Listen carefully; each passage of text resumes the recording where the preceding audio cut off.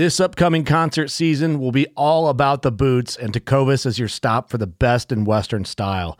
Tecovas has seasonal and limited edition offerings this spring and summer, including men's and women's boots, apparel, hats, bags, and more.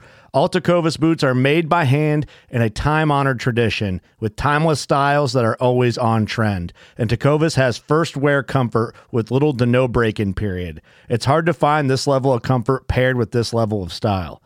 Stop by your local Tecovas store, have a complimentary drink or two, that's WCB style, and shop new styles. The smell of fresh leather and friendly staff are at your service. Many stores even have leather custom branding to make your boots truly personalized. And with regular live music and events, there's no in-store experience like it. If you can't make it into a store, just visit tecovas.com. That's TECOVAS.com.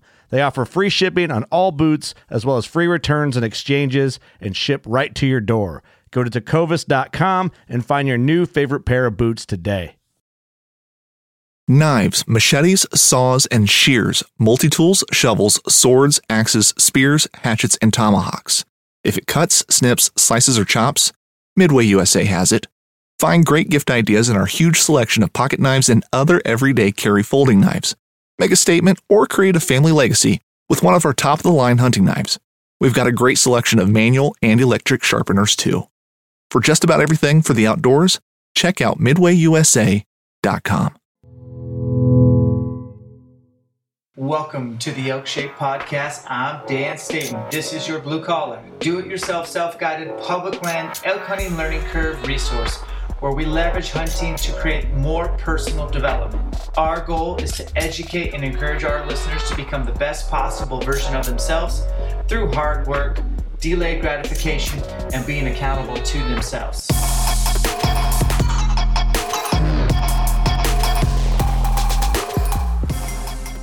Hey guys, welcome to the Elk Shape Podcast. Welcome to October 2020, getting through this weird year. Today bringing on Willie Schmidt. He is at Pure Hunting _official. Known Willie for over 10 years. Is a great dude. He's in the hunting industry. He does have a hunting show called Pure Hunting. One of the coolest dudes I've ever known. Solid dude, straight shooter, hardworking. He's kind of ageless. Seriously, he's like 50 and looks like he's 35. Great elk hunter, great sportsman, great just advocate for conservation. Love the guy. He's been on the podcast in a group format at an elk shape camp he helped out at, but I wanted to get him on one-on-one. Very humble guy. Like most people don't know, he killed a bull over 400 inches in 2019. He certainly wouldn't brag about it, but I will for him. And he's just a good family man. You can just tell that his marriage is solid. He's a great father to his kids, and he's hardworking, and he's got a great hunting show, and he's on year number 10. So we're going to interview / conversate with Mr. Willie Schmidt. You're going to enjoy this episode. Pay a few bills real quick. Thank you to the following. We're going to list it out. Vortex Optics, Kenetrek Boots, Base Map, Kafaru, Matthews Archery, Grim Reaper Broadheads, Phelps Game Calls, Baku E-Bikes, Wilderness Athlete, Sika Gear, Climate, Hamsky, Tight Spot, Black Gold, Lakewood Products, Crossover Symmetry, Black Ovis, Last Chance Archery, AAE Archery, and Northwest Retention Systems. Thank you, partners. Let's get into the show with Mr. Willie Schmidt, one of my favorite guys. You're going to enjoy this episode. Here we go. How are you, Willie? I'm good. How about you? Oh, I'm good, man. I'm probably like you, just scrambling because it's like, holy smokes, hunting season's here. I know. We waited a long time, and with all the craziness going on, it seemed to sneak up faster than other years. You know, as far as the craziness, you hear that so much. There is no craziness in my life, except I have little kids that I really want to go to school.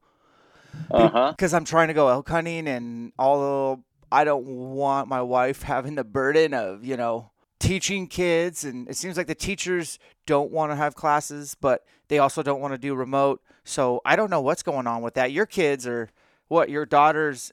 Well, she's done and graduated. She's looking at her master's probably starting next spring semester. But so she's just working, doing whatever. She's not really affected by it. My son would be starting his third year, and he hated the online college. So if they go online or majority online, he's probably going to take a gap semester and just work and whatever, especially if they aren't lowering the tuition prices for online. Oh, so yeah, they're talking about keeping it the same. Well, as of right now, Montana State's saying students come in, there's mask restrictions, whatever. Lots of classes will be in person, but because of class sizes and social distancing, they might have to do a hybrid. Some larger classes might have to go online, but the smaller, as you get in the upper level classes, smaller classes, they likely will do in person. But shoot, the school starts in like 3.5 weeks, so he hasn't made a decision, I guess, is a short story. And I think a lot of places are just holding out to make a decision. Yeah, everybody's frustrating. I can't believe how they hold out. But my question for you is, like, do you remember what classes he was taking that pivoted to online? Because I'm really curious, like, how you do chemistry lab from home. Right. I think it's like the larger, the hands-on stuff you can't do online. I know last year when they sent everybody home and were saying online, people who had labs could go into the labs, but they had a structured deal. Instead of like the whole class going in from 2 to 3:30, they would say some of the class comes in from 1 to 2, some of the class comes in from 2 to 3, some of it comes in 3 to 4, just to wrap that hands-on stuff up. And he's switched to business last year, so it's the larger lecture classes, I think, that might go online where you can get that online and study that way. But I don't know, some of that hands-on stuff makes no sense, especially like engineering, medicine, chemistry, biology. I mean, you can't go dissect an animal online. Field trip, you still got to get outside. So I don't know. Yeah. So you moved to Montana. By the way, everybody, we're not doing an official intro. This is Willie Schmidt. He's like a really good friend. He's out of Bozeman for now, but we're going to get to know Willie if you don't know him. One of my favorite people I've ever met in my life. So no pressure, Willie, but we don't do it. This is a conversation. So, man, where did you grow up in Denver? Actually grew up in Fort Collins, north of Denver. Yeah. Okay. And then when I met you, we could probably figure it out, but it was a decade plus ago, right? Yep.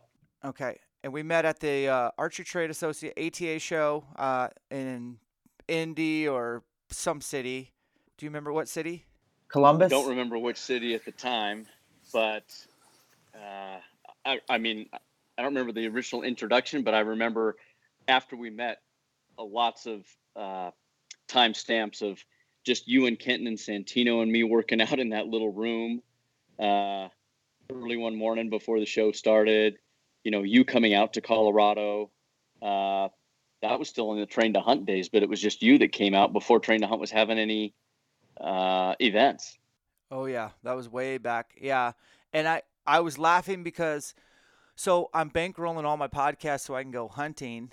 And I was looking at my calendar and I was like, okay, I only have 2 podcasts that left to do. And I thought of you and Santino. I was like, those are some of my best buddies. And I've done this podcast for 3 years and I've never had them on. I suck. And so on a whim, I just sent you a text and it worked out. So I'm pumped to finally get you on here. You've been on my radar forever, but I know how busy you are. But you got a really cool story, dude. And I want to kind of go into it a little bit so people can understand. But let's get them caught up to what you're doing currently in the hunting space. Okay. Well, I've been hosting and been an owner and hosting Pure Hunting TV now for 9 years. We're going to start filming season 10 this fall, which is unbelievable to me. So that's the short story. Moving to Bozeman 2 years ago, it really wasn't because of the show or whatever. I could kind of do it from wherever, but it was a quality of life change my wife and I made. So professionally, I have some other projects, if you will, sort of an entrepreneur, but that's the one that takes the most time, that I'm most passionate about, and that I'm focusing on right now. Yeah. And the move from Fort Collins or Denver area up to, let's just say, the Bozeman area, I mean, that didn't happen overnight. That was pretty strategic, and it worked out for you because your daughter was enrolled at MSU. Was it one of those things where you took her up for a college tour and fell in love with the place? Yes. We were touring schools. Prior to that, though, so we toured schools a year, obviously, before she was going to start, and we looked at Montana and Montana State. We frankly liked the campus of Montana a little better, but the town of Bozeman just really resonated with us. It reminded me of Colorado, and I don't want to say how many years ago because it sort of dates me, but growing up in Fort Collins, it reminded me a lot of that. We've had friends who have lived here. We met them in Denver when he was going to law school. They moved back because they were from the Ennis area 16, 17 years ago. So we had visited them a couple of times, and I fell in love with it at the time. But with kids and uprooting school, and Bozeman honestly was probably a little small for Sherry at the time, but it just worked out great. So it was about 6 years ago that I sort of threw it out there, and man, Sherry called my bluff, hook, line, and sinker, and here we are. That's cool. Now, Sherry's your wife of how many years? Next month, 27 years. Say what? That's awesome. Congrats, man. That's really cool. So did you get married? You got married in August? Yep. Okay. I was just making sure you didn't get married in September. I was going to give you some bad time there. No, I knew better than that because it was a lifetime of anniversaries that might conflict with my favorite passion in the outdoors, which is the same as yours. Yeah, for sure. Well, let's get into what led you to take the leap of faith to dive in as an entrepreneur into the hunting space, which quite honestly at the time was pretty saturated with TV shows. I remember you showing me your sizzle reel on an iPad in a gym after we were covered in sweat, and I watched it and I was like, this looks really cool. I mean, the messaging was kind of different. It was kind of blue collar-ish, which I dug, and I remember it was kind of like, oh, the name Pure Hunting just kind of spelled out you and your personality of just pretty wholesome, nothing super Hollywood, no fancy editing, just really cool adventures with really good dudes. So how did you take that dive, man, and jump into a space that was pretty crowded? As you know, I was a commercial banker in Denver for what turned out to be 14 years. Grew up hunting. My dad was a wildlife biologist at Colorado State University, which was in Fort Collins. So I was, following him around when I was really, really young in the woods. Started small game hunting when I passed hunter safety. You couldn't hunt big game in Colorado at the time till you were 14. So started, with some pronghorn and deer, and we did rifle elk hunting as a family. So I was always I loved the outdoors, honestly. And then, you go to college and don't dive into it all that heavily, and then started a family and a career. But, outdoor TV was something I would watch and was enthralled in just because it, was watching other people's adventures, I guess, some of which I hadn't been on, some aspired to. But so I, did the commercial banking thing for that long. In 2006, our bank was acquired by another bank. And after a year, during that time, I was, having doubts of if it was what I wanted to do for forever. And I'm using air quotes because that's a long time. But after about a year, and my cousin and I were in the business together, we collectively decided it wasn't what we'd signed up for long term. And I didn't want to have that regret 5 years from then saying I wished I would have left. Now, I didn't know what I wanted to do. I just knew that wasn't it. So we both left the bank, took a little time to decompress, and then we got into the car wash business. But as I was informing all of my customers I was leaving the bank, one of them was Orion Multimedia, which at the time was likely the largest outdoor television production company. And they were based in Denver. They were a customer of mine. So when I left the bank, the owner of the company, inquired if I'd had any interest of maybe doing some projects with him, guest hosting or even co-hosting. And all I knew at the time was I loved the outdoors. I watched outdoor TV. I couldn't tell him no till I tried it. So they sent me on a hunt or two. And for about 3 years, I did some guest and co-hosting. At the time, I didn't know much more other than I was just kind of a hired gun, went out there. I didn't get involved in the editing. A lot of the hunts weren't kind of my style of hunting. It was a lot more outfitter guided, setting it up, through them and going on those types of hunts. So 3 years later, three guys left Orion and started their own production company. And that's kind of when the leap of faith you talk about took off. I had no intentions or aspirations of having my own TV show, but anybody who goes out on their own, needs projects and to make money and clients and everything. And those three guys I'd gotten to know them through Orion, and they said, do you have an interest? We think that there's a gap in the outdoor space of telling the whole story, not just showing up somewhere hunting and then either you miss or you kill something and that's the end of the story. We all know hunting is a much longer process, a little more cinematic and a little more of what style I like to do, which was a lot more, do it yourself, do it with friends sort of style. And Pure Hunting came to be, and shot the sizzle reel, which I showed. And I remember at least three of the four of us that were, 4 of the 5 of us that were on that workout, and showed you, Cam Haynes, and Tim Kent all that sizzle, and was proud of it. But you've got to create episodes, and you got to create a whole season, and then you got to create another season and another season before you're sort of, like any business, taken seriously. It's consistency and whatnot. And I figured if we hit 3 years, we might have been doing okay. The attrition in the outdoor space with your background in it, and here we are 9 years later. That's cool. I did not know. I mean, I knew Orion, and I knew I didn't know you were lending them money from a business side first, and that's where it started. My curiosity is commercial banking, a little, not a lot. But my father-in-law retired from it, and I could never really get him to tell me, what is your day-to-day like? But it sounds like it was more or less managing relationships and just being there for businesses when they need, some sort of additional funding, or they needed some sort of account where they can kind of keep rolling into the bank's money a little bit to keep up with production. Did you like commercial banking, and what was it like? You're right. I mean, the day-to-day, it was kind of like, yes, you'd have scheduled meetings with your clients, whatnot, but a lot of times our bank was a community bank. So it was one location. We were fairly large for one location, had been around for a long time.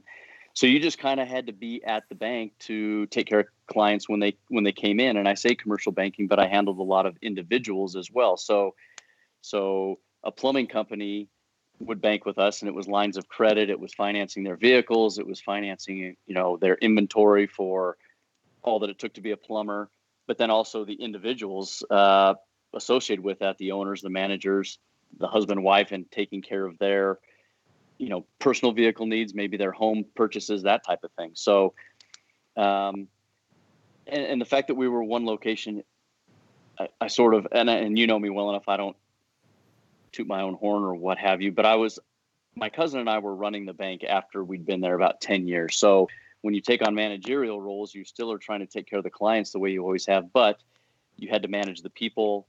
You had to manage the regulators. I mean, banking is a very regulated industry. So whether it's FDIC or the Fed, they'd come in, once a year for an audit. So you had to handle that aspect as well. That so much I did not enjoy. What I really enjoyed was what I still enjoy, like in the outdoor space, is personal relationships, representing people, taking care of them, with some of the partners and whatnot. But the people that I've met and the relationships I've developed are second to none. And that's what I really, really enjoyed. And the relationships with the employees. At the height, we probably had 112 employees.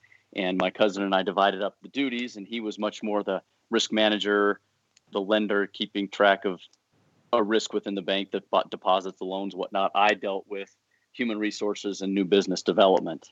That was just sort of my strength. And okay. I really enjoyed that aspect of it. Well, fast forward through 9 seasons, going on number 10, moving to Montana. Where is Pure Hunting at today? Not only where do you find the content, but what is on your radar from a week-to-week standpoint of managing social, blogs, websites, relationships with partners, creating content, planning hunts. I mean, I just think of so many things that need to get done. How do you do it week to week? I probably fall short in a lot of areas because it is a lot, and you get it and you understand it. I think a lot of people just think you go on however many hunts a year and either self-film or have a camera crew, and once you're done with the hunt, that's all there is. But between trade shows, which who knows if that's coming back or not, but you figure, I go to 3 trade shows every year. SHOT, ATA. I started limiting SHOT, ATA, which is the Archery Trade Association, for those who don't know, in the Western Hunting Conservation Expo, which is a trade show, but it's open to consumers and is a fun time. But business is done there. You're developing and maintaining relationships there. And then it's the business side of things, the contracts, the negotiations, what every partner has a different budget and a different set of deliverables that they feel is important. Some still like commercials within the show. Others want almost all digital and integration within the show. And it's finding out what their hot buttons are, what makes sense. And then it's delivering on those, which it's a year-round thing. Everybody says, oh, it's your slow time. And yes, it is, because I'm not traveling in the field. But, gosh, it's sending out invoices. It's getting checks and depositing them. It's now starting to talk about 2021 with partners. And, it's a months-long cycle from having the conversations to actually signing a contract, some of which, you don't even get done if I start now until after the trade show season. So, and the whole social thing, I think you and I've chatted about it. It's a blessing and a curse. And, I hate how old I am, sometimes feeling like a teenager on my phone, feeling like I got to make a post or make something on the story and not falling off people's radar. But I want something that's relevant, that's authentic, that's me trying to be true to myself. And sometimes that's tough. And so there will be gaps in there, but it's trying to manage all of that. And I'll get really into it for a little bit. And then, whether life gets in the way or just kind of fed up with it, you'll stop for a couple of days and then you'll realize that's what you signed up for. So you got to jump right back in and follow through with it. Yeah, no, there's a lot of great, there's a lot of good, and there's some bad, but you did sign up for some of it. So you just have to deal with it. Transitioning kind of away from your day-to-day, like let's talk about Willie Schmidt, the husband, the father, the good stuff. The stuff that I dig is you got kids that are graduated college and in college. Does your wife work, or is she at home? She's transitioning from being at home to probably getting some credentials to be self-employed, but in the interior design lighting space. She really has a knack for that. So she's transitioning into that sort of a career choice in her 50s, Yeah, that's great. That's cool. And you recently crossed over the 50 mark, right? Yeah, I did. What's that like? Let's say, so you're a decade ahead of me. I'm knocking on 40, about a year out. What's that like from an athletic standpoint? You're a very fit guy, stay in great shape. I always give you a hard time that you're such a good looking dude. What's 50 versus 40, dude? That's sort of a loaded question. A couple points. One, I don't think the 50 now is what I thought the 50 was when I was growing up and my parents hit 50. Okay. I do not feel like I thought my parents were. And my dad was a relatively fit guy. So some of it, I think, is just when you're 20 years old, you think everybody over 50 is old. But I will say also that, you do have a few more aches and pains. You just I have started since this spring doing a lot more mobility and mindset type thing to stretch and take care of those things. But I really do try to stay in shape. Not because of anything. It's for a year round. It's a lifestyle, and I really enjoy it. And the side effects of hopefully looking decent and keeping, you got to have good genetics, I guess, which I feel like I've got. But man, I do it just so I wake up feeling good. And that I can keep doing what we love to do. I went on an elk hunt with my dad in his late 60s, and I said I want to do it at least to that age and longer, and that's a big reason why I do it. But yeah, it's I don't know, I guess I sort of went everywhere on that. It doesn't, I don't feel like I'm 50. I certainly sometimes don't act like I'm 50. I don't know what you're supposed to act like. But I do all that I can to not look and act 50, to be honest with you. And I think a lot of that surrounding myself with a lot of younger people who are very active. And you said at Elk Shape Camp, that peripheral vision in a gym is so important, and it just pushes yourself.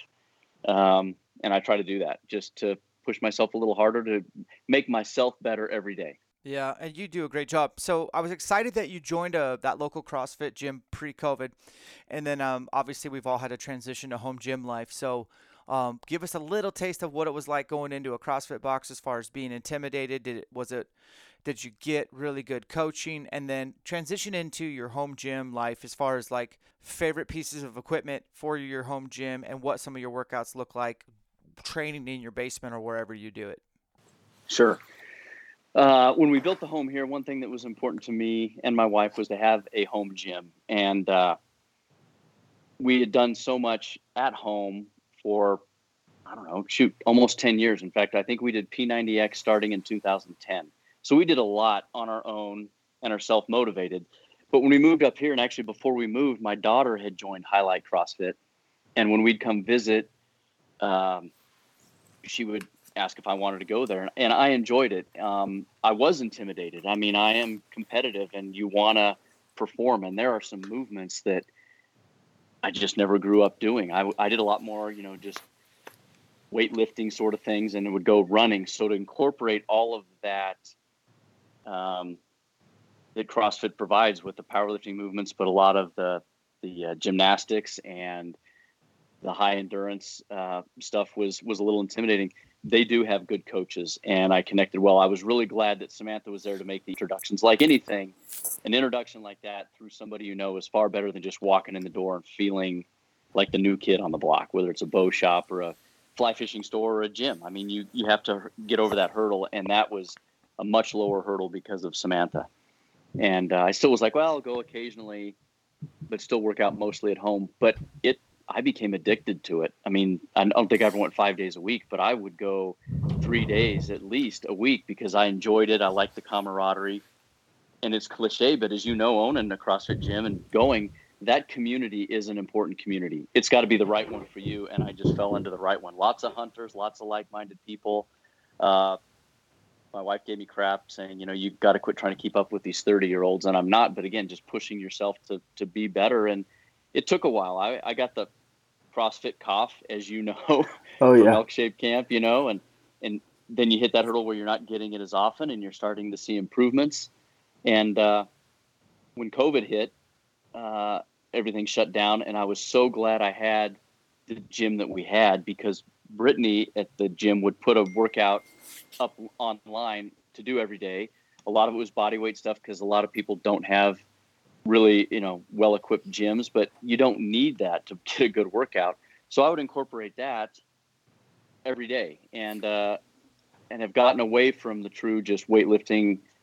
I mean, we all love to get a good pump every now and again, but I've just started going, if I don't go to the gym, have somebody come here, just do something at home and just try to incorporate and improve on those movements. Like, I still have to go online, Dan, to find out the difference between a hanging clean and a snatch, and I still don't have all the terminology down, but I try to incorporate all that to get better. I'm not going heavy. I'm kind of over that. I just want to get the movements down and really push myself and get a good endurance, my heart rate up, and help with my recovery and everything else. So I've incorporated all of that I've learned, if I'm not at the gym, in my home gym.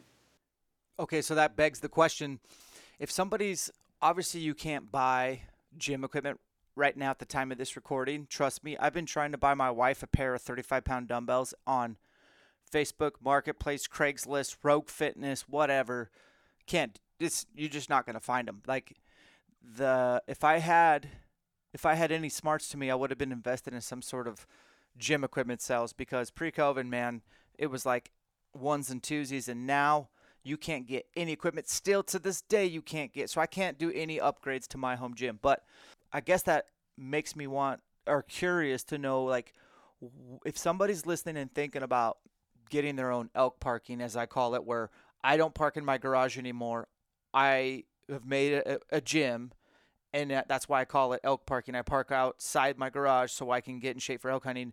What's like some of your go-to equipment that's obviously not super fancy but gets used a ton? Sandbags. And you don't have to go buy a Rogue sandbag, a Rep Fitness sandbag. Go to Cabela's or your sporting goods store and buy a dry bag and fill it with sand. Mm-hmm. Modify that. That's not very much money, and go to a landscape company and get a 5-gallon bucket of sand, and you can use that for all kinds of workouts. Box step-ups, and you don't need to have a CrossFit box. Use your stairs. Use a bench. Just go out and walk and throw that sandbag in a backpack. Yeah. And you've done some of that, and go on a ruck hike, or just throw it up, hold it in an overhead position, and go walking for 300 yards. You're going to enjoy that. Fry yourself. Yeah. And do over the shoulder. I mean, so a sandbag, and go buy 3. I went to Cabela's a few years ago and bought 3 different sizes of dry bags. And I think I have a 20, a 30, and a 40 pound. And you can do a whole lot with just that. Throw it on your shoulder and do lunges. Hold it in a cradle position and do squats. That's pretty basic, and you can get several days worth of workouts in with just a sandbag and body weight movements. Yeah, you can always sprint with a sandbag or without, up a hill or not. I think sprinting, not running, but actually sprinting, is the most underrated, overlooked movement. Now, don't go pulling a hamstring. You're not 16 years old anymore. And if you ever do pull a hamstring, the older you get, the longer it takes to heal, and there could be some, reoccurring nagging pain there for years to come. But like sprinting for me is something that utilizes your entire skeletal muscle system. It fires all cylinders of your central nervous system. What I'm trying to say is it works everything. It takes very little time, and you can do it anywhere. Now, as winter approaches, the garage gym kind of sucks for me. I did get a wall-mounted heater, which I'm super stoked on, but the barbell's still ice cold. I mean, we both live in the Northwest, and it gets cold in there. But do you train in your garage, or are you inside your house? It depends. I'm mostly inside the house, so that's not an issue. But some of the workouts that they put online that I will do incorporate doing something and then going on a run or a jog or 400 meter something. So I would bring some of the equipment I needed upstairs into my garage or on the driveway in the spring and summer and do it there. So it's a little bit of that, and there's going to be some times in the winter when we get a little more snow than you do that it's just not possible. But I get exactly where you're coming from. And shoot, I watch your stories and watch the workout. It's amazing how much you sweat with a beanie on and those movements, even if it's 30 degrees in your gym. Oh, that's for sure. Well, I wanted to give a shout out to CrossFit Highlight because what's the owner's name?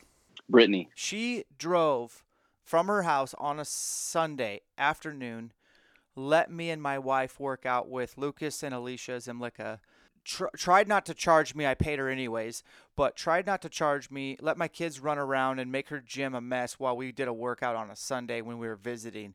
Very hospitable. So if you guys are in that greater Bozeman area, that is definitely the box to go check out for sure. Want to give them a props and a shout out. Let's talk about 2020 season.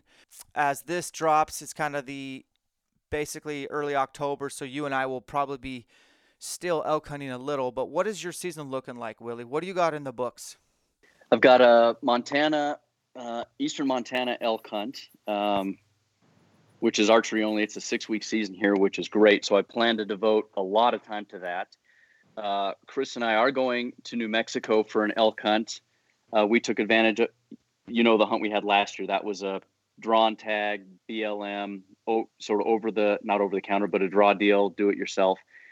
Didn't draw this year, but a friend of mine who has the draw hunting consulting business found two landowner tags available to us. So we snatched those up for not too much money, and just the chance to hunt elk for 5 days in New Mexico. So we've got that at the latter part of their second season. So the 20th through the 24th of September. And then Wyoming pronghorn, I'll probably hunt that on the way back. That is a rifle tag, but it's a quality unit. So Chris and I drew that, which is going to be a ton of fun. Oh, that is a cool hunt, man. Really cool hunt. Apparently a ton of animals and some good quality animals. And I'm not a trophy hunter, but I have a chance to pick over lots of animals, before you pull the trigger. And I just think pronghorn's just a fun hunt because it lasts all day.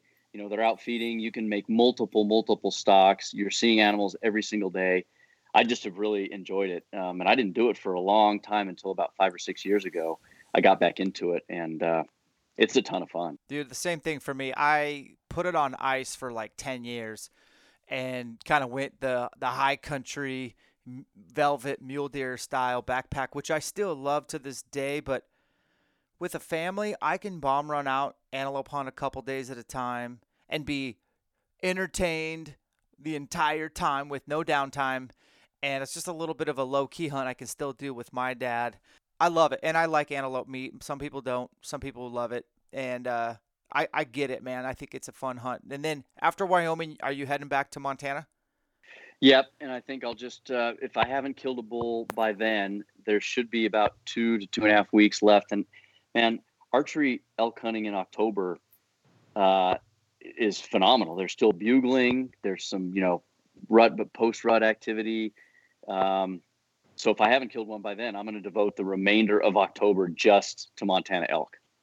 Oh, that'll be sweet. And, obviously eastern Montana is huge. It's not like you can just stay at your house every night. You'll have to get out there, but you're going to have to cover so much country. That's going to be kind of a fun hunt, just that you got to be everywhere.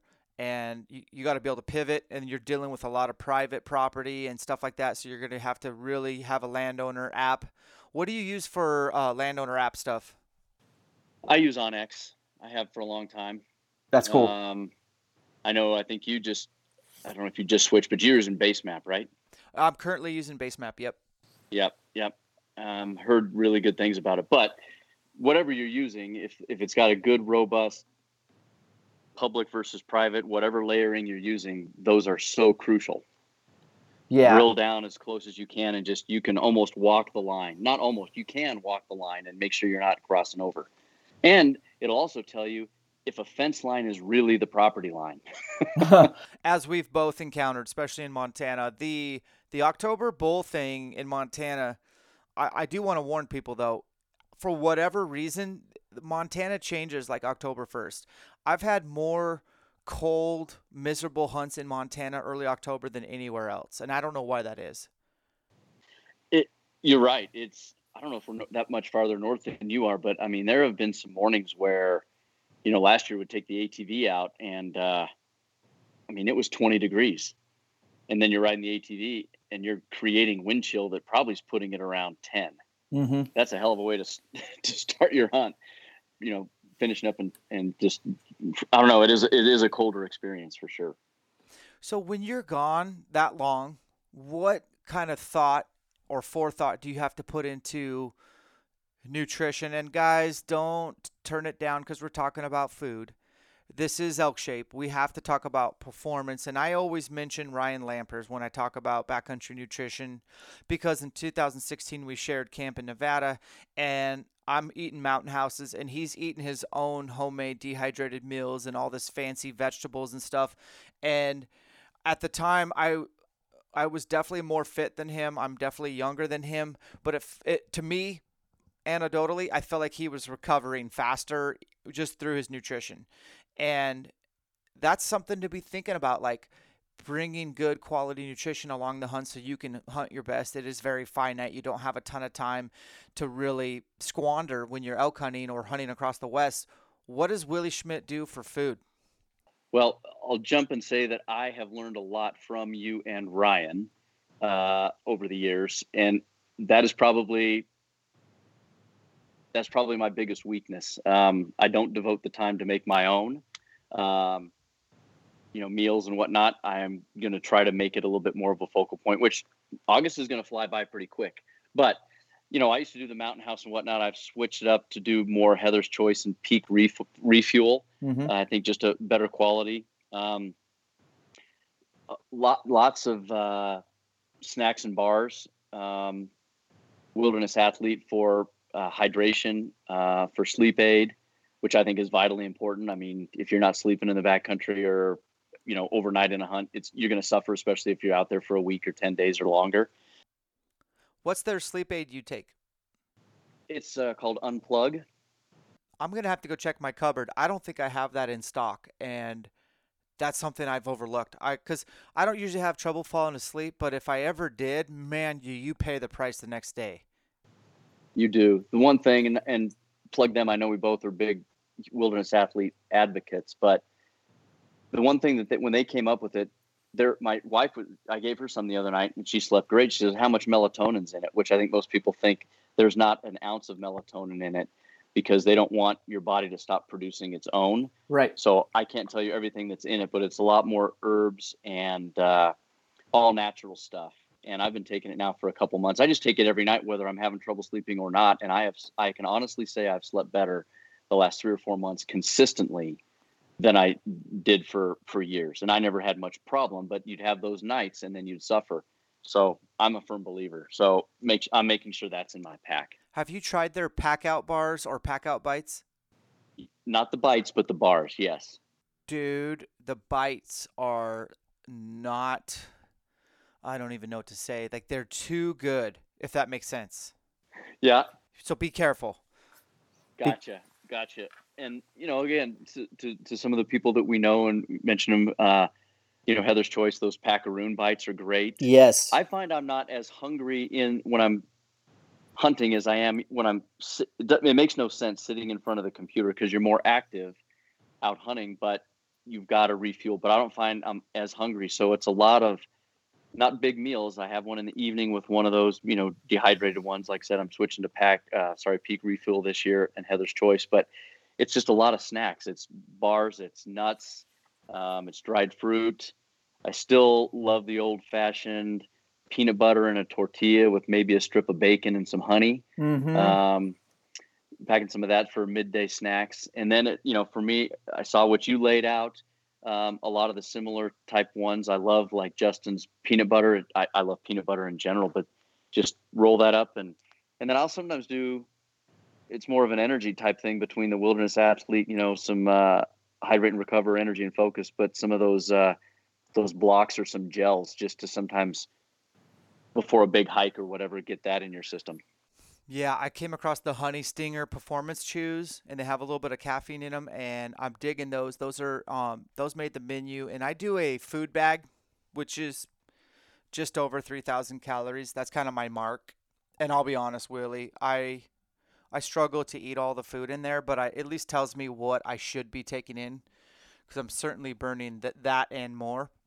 And so my Peak Refuel bag is at 31.50-ish, and then my Stowaway Gourmet, which you should try those guys, hashtag not sponsored, but it's like the best tasting stuff I've found. That bag's at 3,100. And by the end of the day, when I'm heating up my freeze-dried meal, you got to wait 10 minutes. I'm looking in my bag, and I'm always like, oh, gosh, I sucked at eating today. And I don't know why that is either, but maybe it's the hunting, the action's good, it's hot, you're sweating, you're always moving, you just don't stand still very often. Remembering to eat, plus a lot of times, Willie, you have to get into your backpack to get the food out. So if I can take some of the stuff out of my bag and put it in my pouches, I'm a lot more likely to eat it while hunting. I agree. I think access is important both with the food and with hydration. I mean, everybody always talks hydration or food and calories and stuff. I think hydration is what a lot of people and sometimes myself suffer with, but that's where a Camelback or something where it's right over your shoulder, you can just take those. I drink a lot more and stay better hydrated with that than trying to get into a water bottle.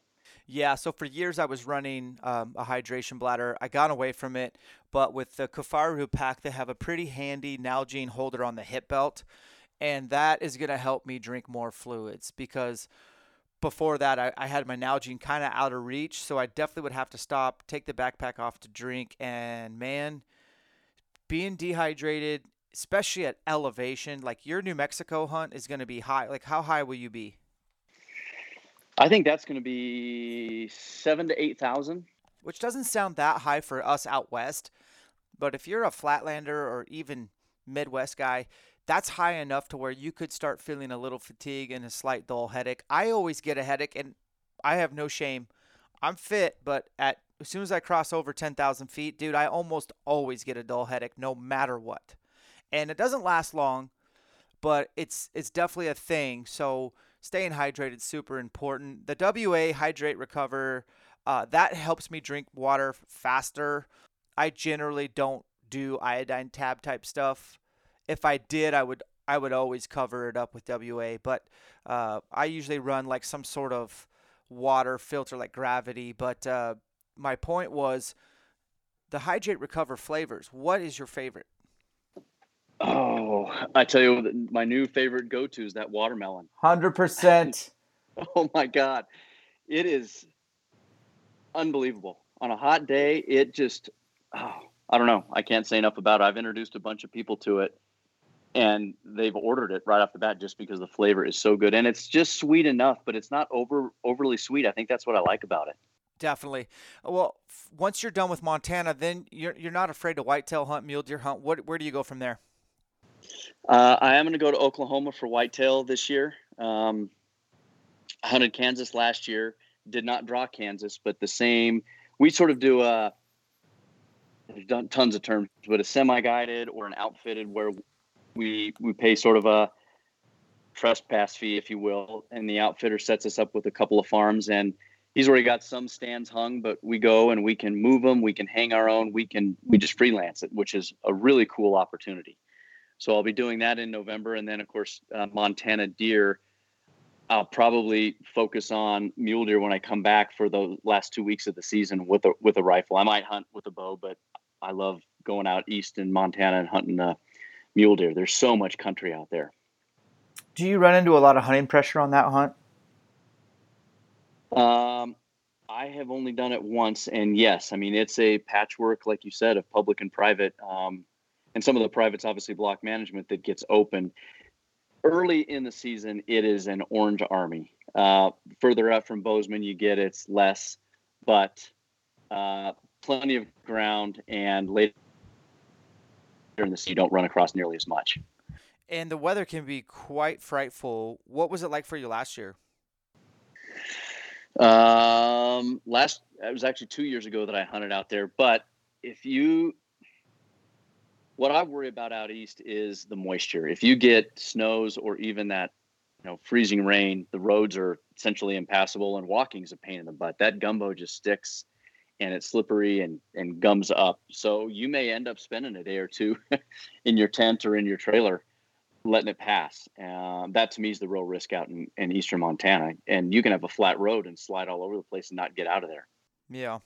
Well, you're doing a lot of like pretty relatable blue collar style hunts. My question is adventure hunts, the stuff that kind of, COVID could kind of kick you in the teeth. Like, for instance, is Matt Singer going to be able to go on a sheep hunt? Nope.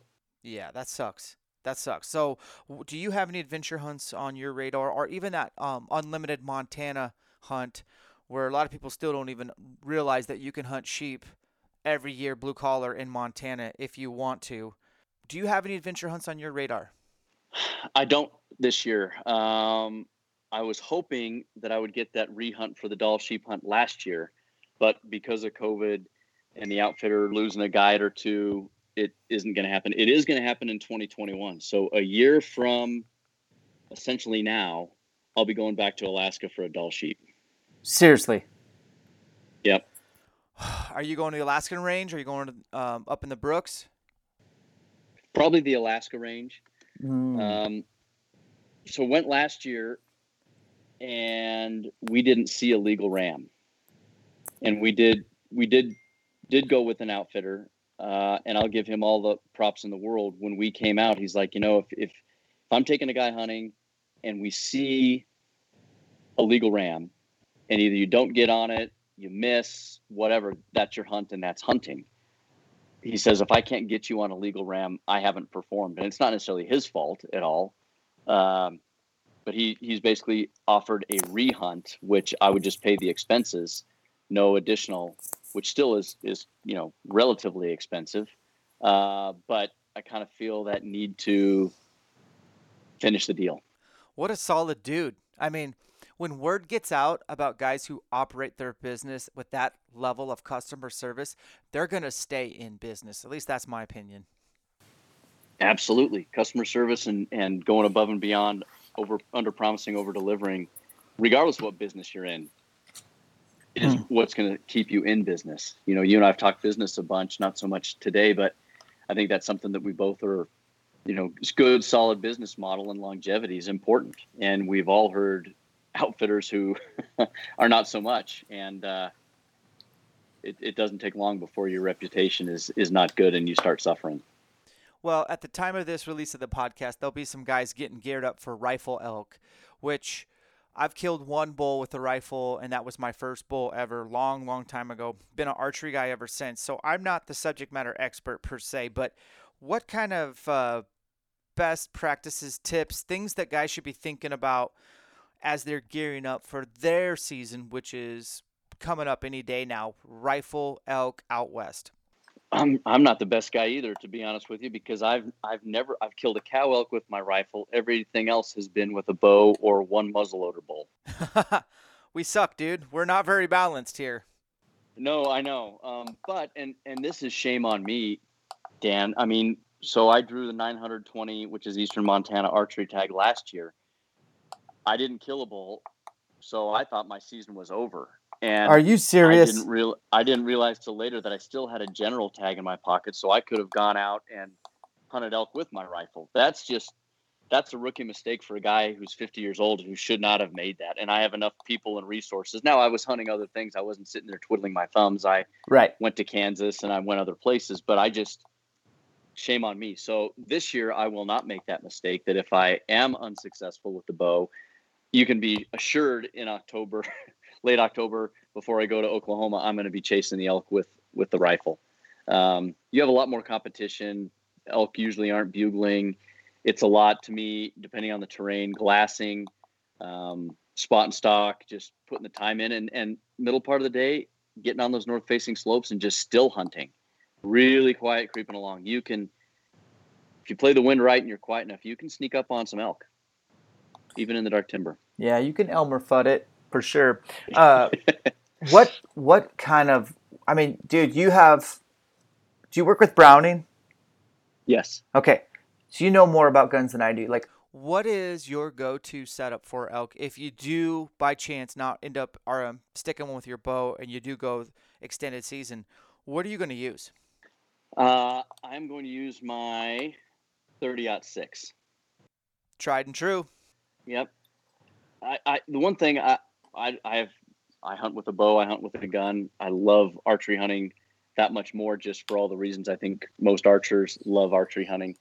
But man, they have come up with some calibers and stuff that I am not a ballistics guy. You start talking about, this caliber is actually this caliber, but a neck down version of this. I get lost in that. So I have more guns than I would ever use from working with Browning for 9 years.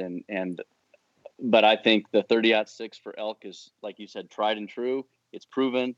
I know the caliber. I know my gun. I know the optics. I've got confidence, and I think confidence is half the battle. Yeah, no doubt. Wolf season, Montana. Have you ever tried to go out and do some winter wolf hunting in your area? No. Is that I something? I have a wolf tag in my pocket, but I want to do it. You want to do it? Yeah, I think that would make a great show. And even if you didn't see a wolf, but at least tried your hand at howling and locating, and then get it in tight and trying to do some predator calling would be cool. Especially because I think, and I'm not an expert on your area, but it sure seems like there's a lot of country that borders Yellowstone that's legal to hunt, and there's a lot of wolves down there, man. There are a lot of wolves, absolutely. That doesn't mean they're easy. There's a lot of coyotes. Those are a lot easier. You're talking a bigger hunter. I'm preaching to the choir, but you're talking a bigger, smarter predator that I'd love to go give it a whirl, though.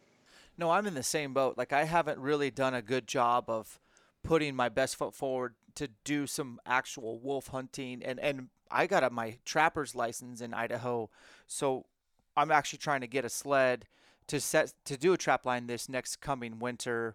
There in Idaho, that's about the only way you can really have consistent success. Although my friends that stuck in the rut in North Idaho, those guys have done an amazing job of getting it kind of figured out on how to locate how to locate wolves, get in tight, and do predator calling, and get them to come in. And what they've learned is that you can get them to howl as a locator bugle, for lack of a better analogy. But once you get in tight, howling is not the way to go. It's actually get them a moose calf in distress or a calf elk distress call, and they'll drop their guard and come in. And no kidding. That to me is intriguing.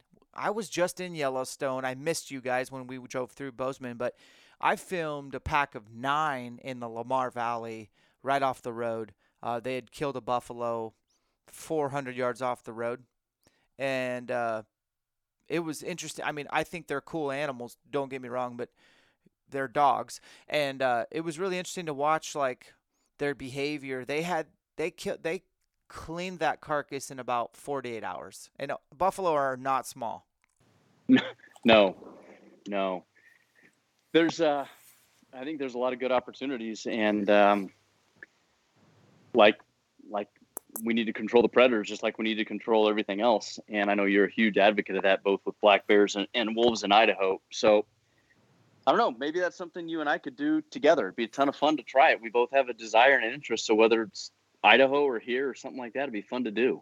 Yeah, the numbers are really good by my cabin for sure. And for guys listening, like Willie's come over and filmed an episode bear hunting with me, and he killed this one bear that I couldn't get killed, and I was so glad to see you get him.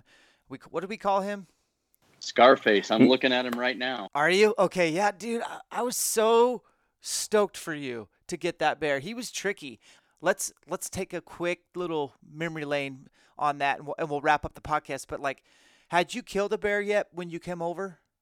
Nope. Okay, cool. So that was your first bear ever. Yes. Even more special. So that was one of my most memorable hunts. We had Grady Rawls come over and film for your show. We had Santino fly up from Denver and yourself, and we had like a sweet little bear camp. My buddy Tyler was there, and dude, that was so much fun. But we got you in on that bear, and I think you bow hunted him, but then you pivoted because he was so smart. You had to pivot, and you played the right card. Tell us about that. Yeah, I mean, I learned a lot on the baiting from you and your dad, and we had a phenomenal hunt. But yeah, Scarface, good old bear, and after trying with the bow for a couple of times, we finally sat back, and I think we were about 90 yards off the bait.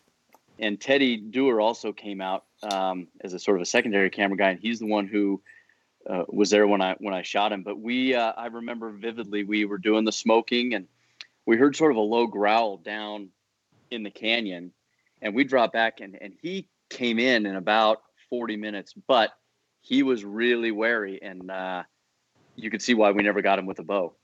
And he finally just provided that broadside shot, and I shot him with, I think it was a 30-06, to be honest with you. I'd have to double check, but yeah, he didn't go far, and I remember how pumped you and your dad were that Scarface finally succumbed to the state and hunting camp.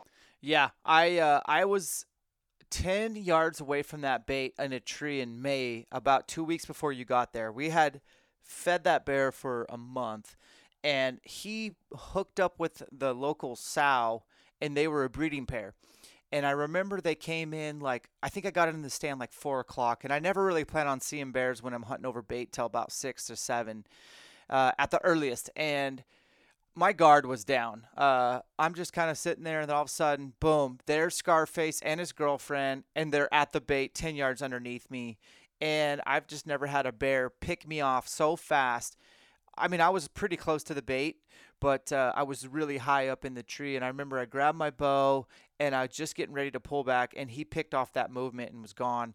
And that was my only real encounter with him. So just to see him up close was so cool. Dude was a fighter. He was so scarred up, and so you obviously did some sort of taxidermy with him?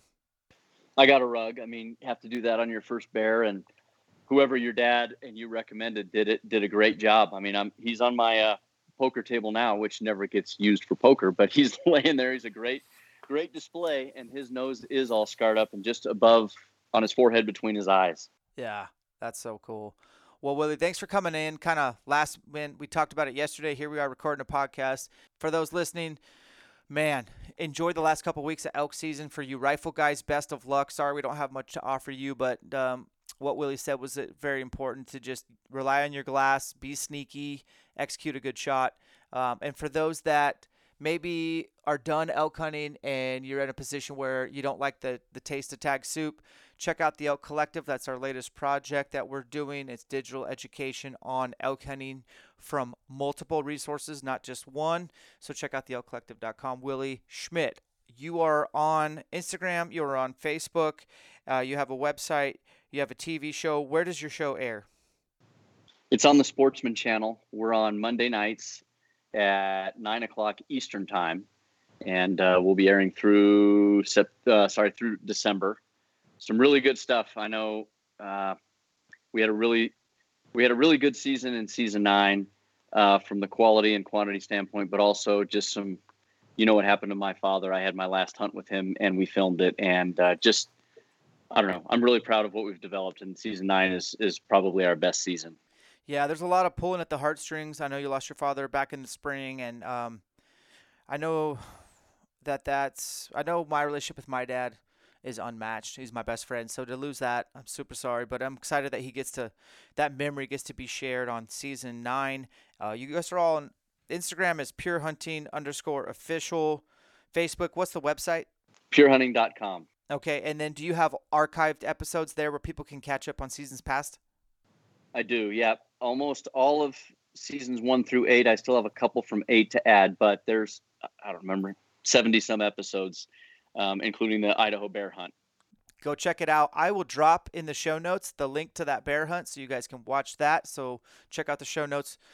Mr. Willie Schmidt, thank you so much for coming on. And guys, remember, separation is in the preparation. We'll catch you on the next one.